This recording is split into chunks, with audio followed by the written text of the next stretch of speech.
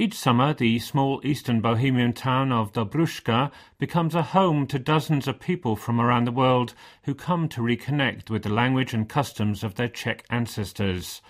The summer programme, organised by Prague's Charles University and supported by the Czech government, offers intensive language courses as well as an insight into Czech culture and the way of life. Tom McEncroe visited the programme and has this report. A local fire brigade in Běstviny, a small village not far from Dobruška, threw a party for the participants of the summer school last Saturday. After brief remarks from the mayor of Dobruška and the local fire chief, things quickly turned into a typical Czech village get-together. A pig was put on the roast, sausages were broiled above the fire, and all was alive with music and chatter. It was clear the locals were proud to be hosting the event and were mixing well with the students, even insisting the guests get on their old fire engine for a ride around the village. Some 65 students came to Dobruška this summer from dozens of countries around the world. At the party on Saturday, I caught up with some of them as they were looking to board one of the trucks. My name's Gabrielle. Also known as Babička. Babička, how did you come to that nickname? Apparently I go to sleep a lot earlier than a lot of other people, so I got called Grandma. Here, come here. Harmony's also from Canada. Canadian. And Krista is from America. You guys also your parents Czech, or how did you... My father is Czech. My husband is Czech, and I'm not at all. And I cannot speak to my mother-in-law, and so I want to be able to talk to her. What is the sort of main thing you'll remember from this summer course? If I can ask all three of you. Mm-hmm. Who wants to start?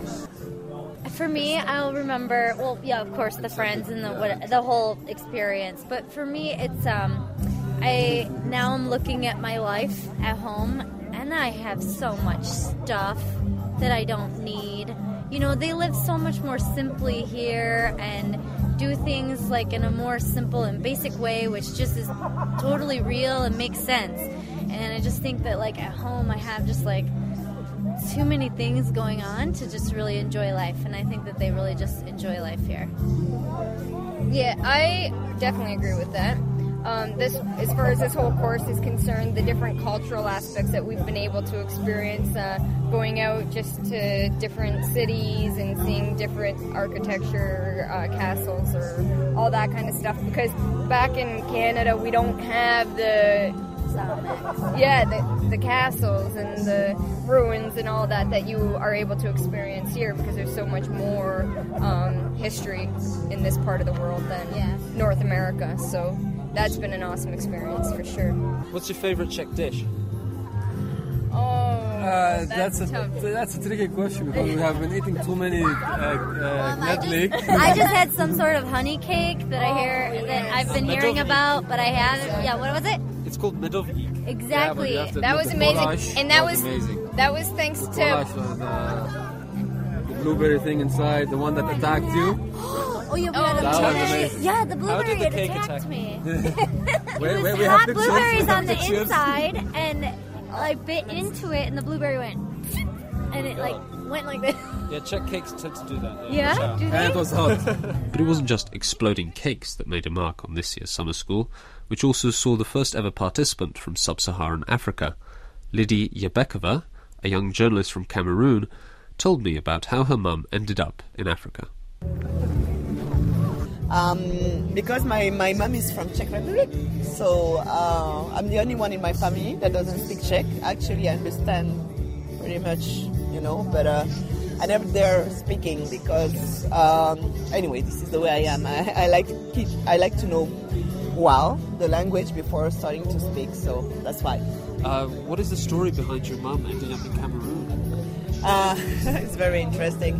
Actually, my mom, she's a pediatrician doctor, and she was studying here, and she met a Cameroonian, like my dad, who was studying in Russia, actually.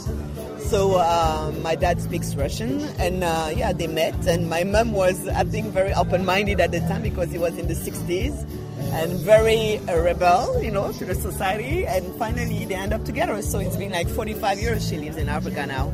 Wow. And General Council of Czech Republic over there.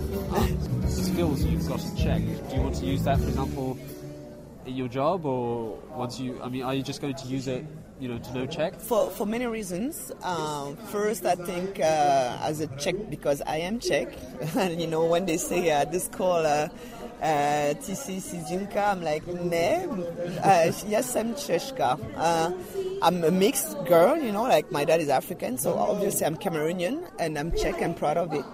I came to Czech Republic, I'm coming every 2 years, so I know pretty well the country, and so I'm going to use it first to talk and speak with my family, of course, because it's stupid. When I'm going to visit my cousins, we speak English, but also because my mom, as the Czech consul, she's having people coming, often to Africa, and it would be good to have some other people speaking with them and being able to give her, a hand sometimes. And also, I'm traveling a lot as a journalist, so I'm traveling all around the world, and we never know.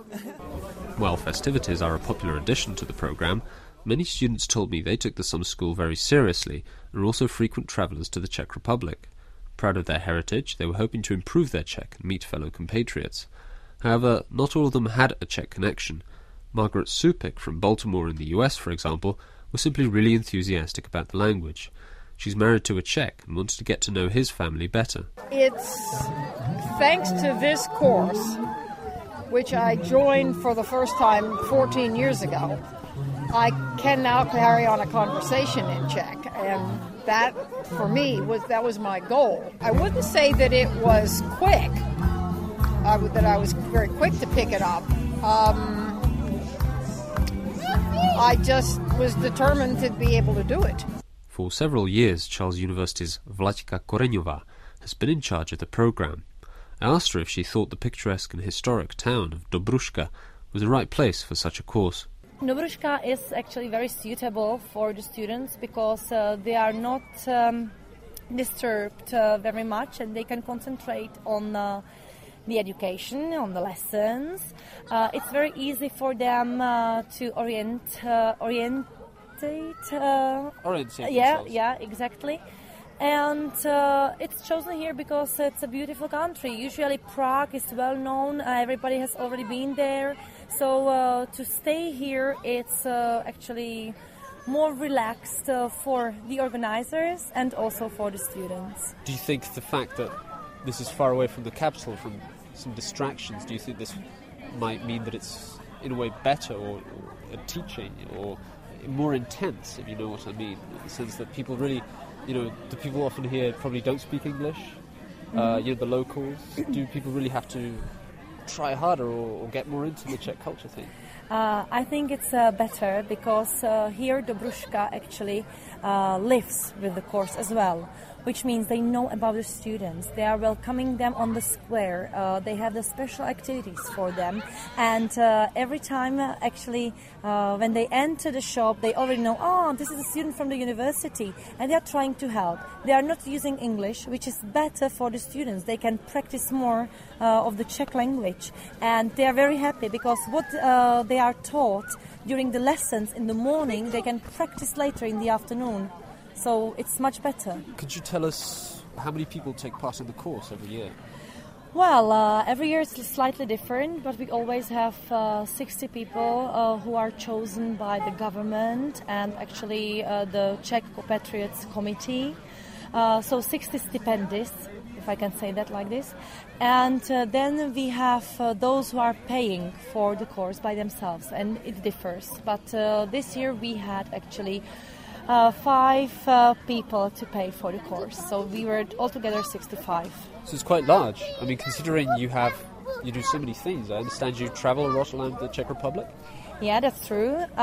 Usually in the morning we have the lessons of the Czech language, but also we have some additional lessons like art, drama, music, history, and some other seminars. And then we are trying to show the neighbor of this beautiful country. We are visiting the castles, festivals, and towns, actually, church, and so. How long does the course go on for? Actually, it takes 4 weeks. When the summer school in Dobruška was founded in 1990, Alena Obsková was put in charge of the project and has remained there ever since. Now she is working as one of the teachers. She told me why the government had established the course back then.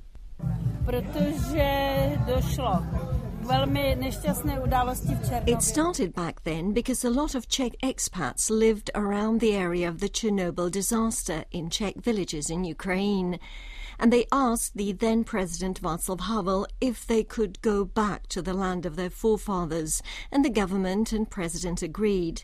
But it was necessary for them to brush up on their knowledge of Czech, because although still good, it was very outdated. So the first large group of Ukrainian Czechs arrived, with most of them later staying on in the Czech Republic, and a few returning to Ukraine, where they have been keeping up the Czech community there. Aside from the language skills and possible lasting friendships that the participants would bring back from the course, some are also planning to take back a more material souvenir. Carla is a young Australian from Canberra. I want to take some hodžice back, the Czech mustard. That's particularly good. I want to get some Bohemian crystal, the beautiful crystal from the Czech Republic, and just little mementos and souvenirs. As I said, I sort of travel to the Czech Republic every 2-3 years, so lots of opportunity to buy stuff.